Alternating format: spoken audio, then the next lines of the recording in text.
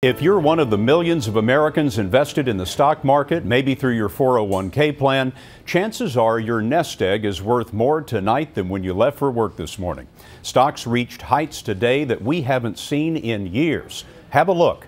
The Dow gained more than 217 points, closing at 13,177. That's the highest close since December of '07. The Nasdaq posted its highest finish since December of 2000, and the S&P 500 the highest since June of '08. Look at how far the Dow has come in just 5 months. It is up nearly 24%. J.P. Morgan Chase sparked the market advance today when it announced that it passed the Federal Reserve's latest test that examines whether a bank is healthy enough to stand a severe recession. Anthony Mason has more now about the results of these so-called stress tests. Anthony? Scott, the Federal Reserve conducts the stress test every year, but this is the first time since 2009 it's made the results public. 19 bank holding companies were evaluated, and overall the prognosis is good. 15 passed. The 4 that failed: Citigroup, SunTrust, Ally Financial, and MetLife.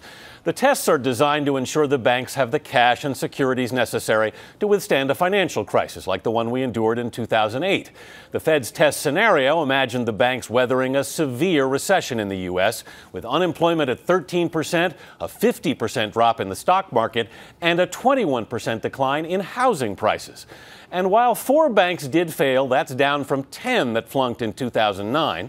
Since then, the 19 participating banks have nearly doubled the amount of capital they're holding, from $420 billion in '09 to $759 billion now. America's banking system, Scott, is significantly healthier. And Anthony, when we say these 4 banks failed the stress test, that doesn't mean those banks are in trouble. No, not necessarily, Scott. What we're seeing here is that the banking system is significantly improved. We're not out of the woods, it's not immune, but it's a lot better, and a sign of that is that a handful of banks today actually raised their dividends and initiated stock buyback plans. Anthony, thanks very much.